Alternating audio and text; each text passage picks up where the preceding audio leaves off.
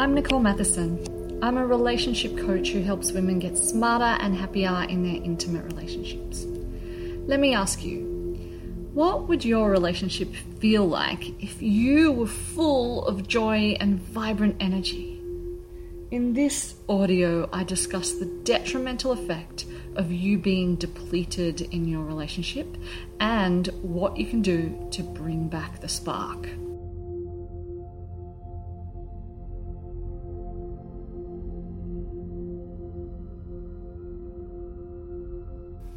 How joy transforms your relationship. What is the effect on your relationship of being depleted and run down?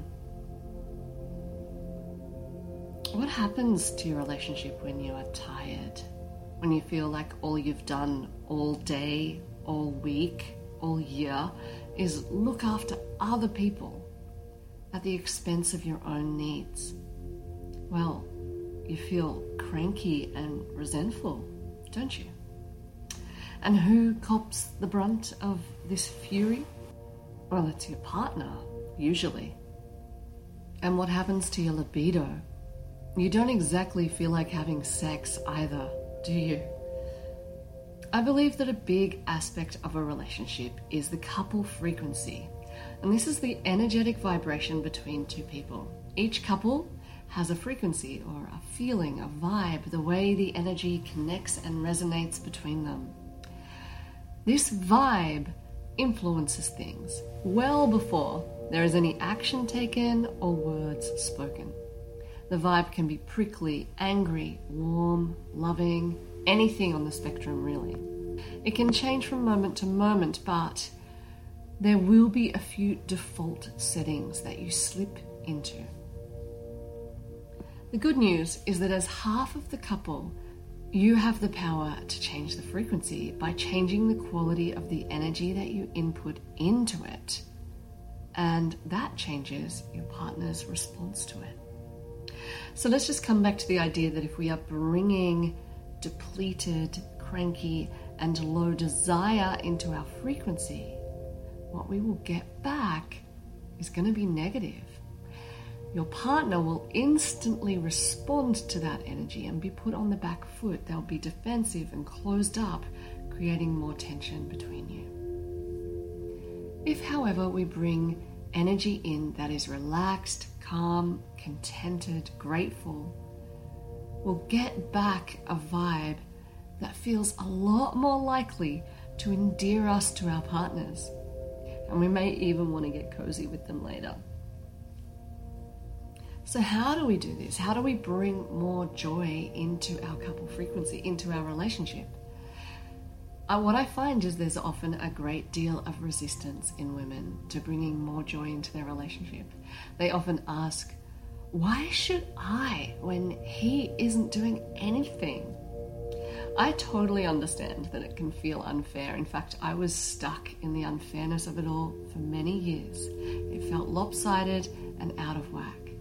But you need to come back to the realization that the opposite, so bringing more negativity in, is not working for you. And you need to ask yourself this question: who benefits from this change? Yes, your partner does, but so do you. We bring more joy by doing things like this course: more joy, less struggle. There are two keys to bringing more joy into your relationship and transforming your vibe. So the first one is to focus on the good. It's really easy for us to focus on what is going wrong in our relationship, on where our partner is falling short, what they failed to do, how they've made us feel lacking. And this is human nature to focus on the problems. Yes, it's natural, but it is not helpful. So in order to feel more love and goodness in our relationship, we actually need to consciously shift our focus. And we need to focus on what is working, what is going well. How are you supported? How are you loved? How are they doing things right? There will definitely be things that are going well, that you are overlooking? And if there are not, why are you there? The second thing we need to be doing is filling up our own cup. So we need to stop waiting around for anyone else to give us a break, to give us a rest, to give us permission, or to give us the space for it. And we need to create the opportunities for ourselves. We have to fill up our own cups. Your mind might be complaining and saying, but I don't have enough time, I have too much to do. But the thing is that filling up your own cup does not need to take lots of time. It's actually an attitude. It's about finding joyous opportunities, blessings, moments to allow the goodness in, even amongst the chaos. So what are the effects of joy on your relationship? Well, let's think about how your relationship would feel if you were focusing on all the good. And what would you feel like if you were habitually filling up your own cup and bringing that energy into your relationship? I believe that your relationship would change in delightful ways. If you were empowered and feeling full of joy, you would be rippling your light out from within, from your heart. And that light will be transforming the feel of your couple's frequency. It will be shifting and transforming the way you interact with your partner, at first in very subtle ways, but over time in the most profound ways. Joy is so often seen as something we'll get to when everything is sorted.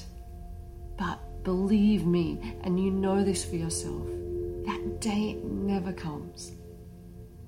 In order to feel more joy and less in that struggle, you gotta go get it. Go get it, babe. Go get joy and watch your love life transform.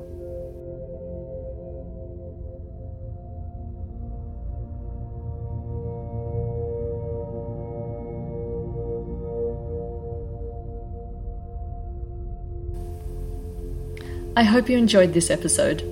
For more relationship guidance and to receive my love list, which is all the relationship resources you need to thrive in love, head to my website, NicoleMatheson.com, and sign up. Take care. Bye.